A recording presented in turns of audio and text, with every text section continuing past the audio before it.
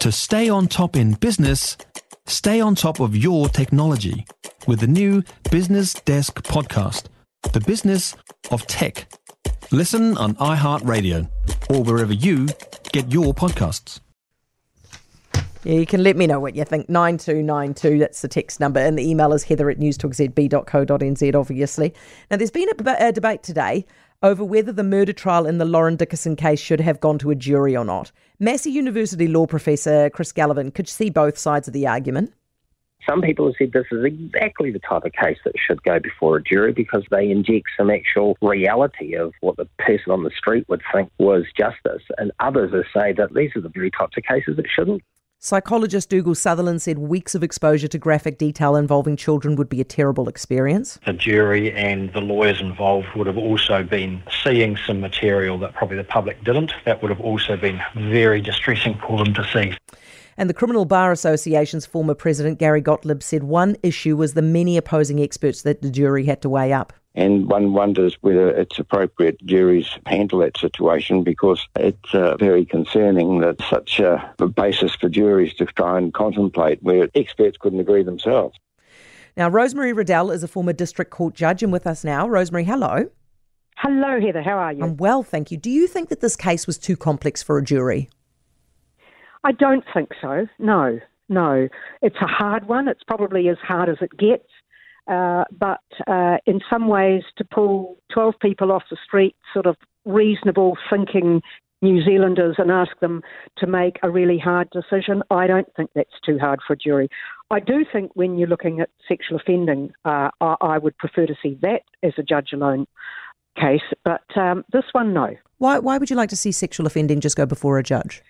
Because there's a lot of very difficult evidence and juries are often reluctant to convict.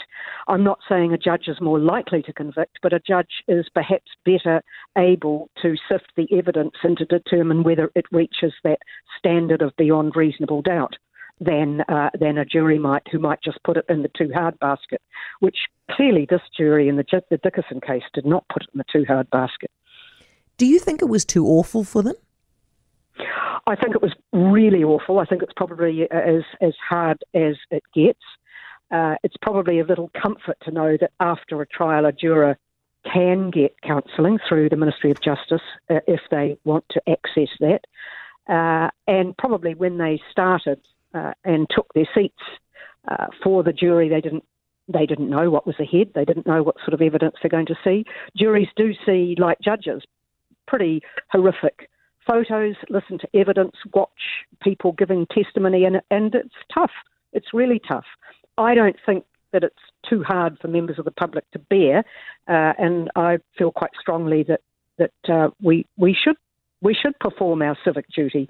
Not often we're called on to do that, after all.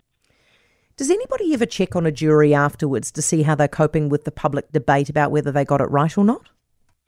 No, it's up to unless a lawyer elects to take it further. But no, the short answer is no. And if they feel that they are really struggling, it's for a jury member to go to, as I say, Ministry of Justice and get some help with counselling. But you can't, as you probably know, you couldn't interview a jury member after a trial and get their view on it.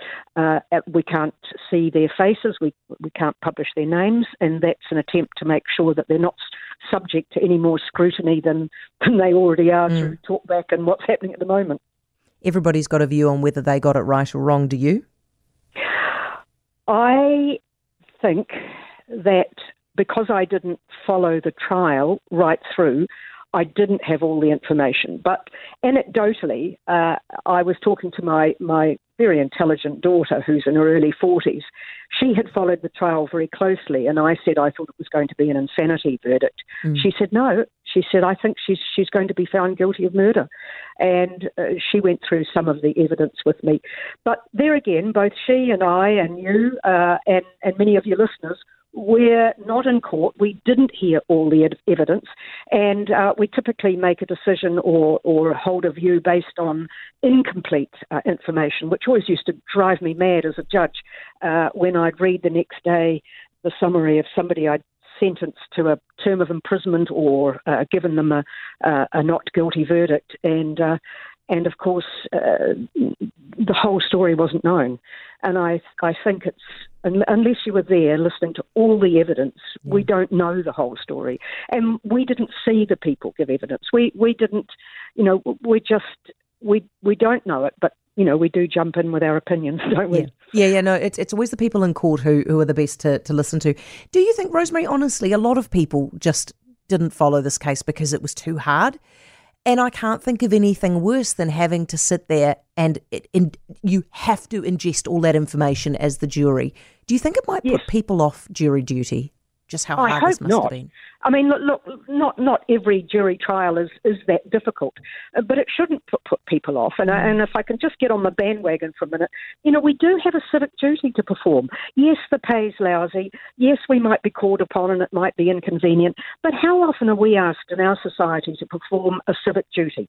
Once every 3 years we go and vote at a general election. We might do our extra bit and vote at the local body elections.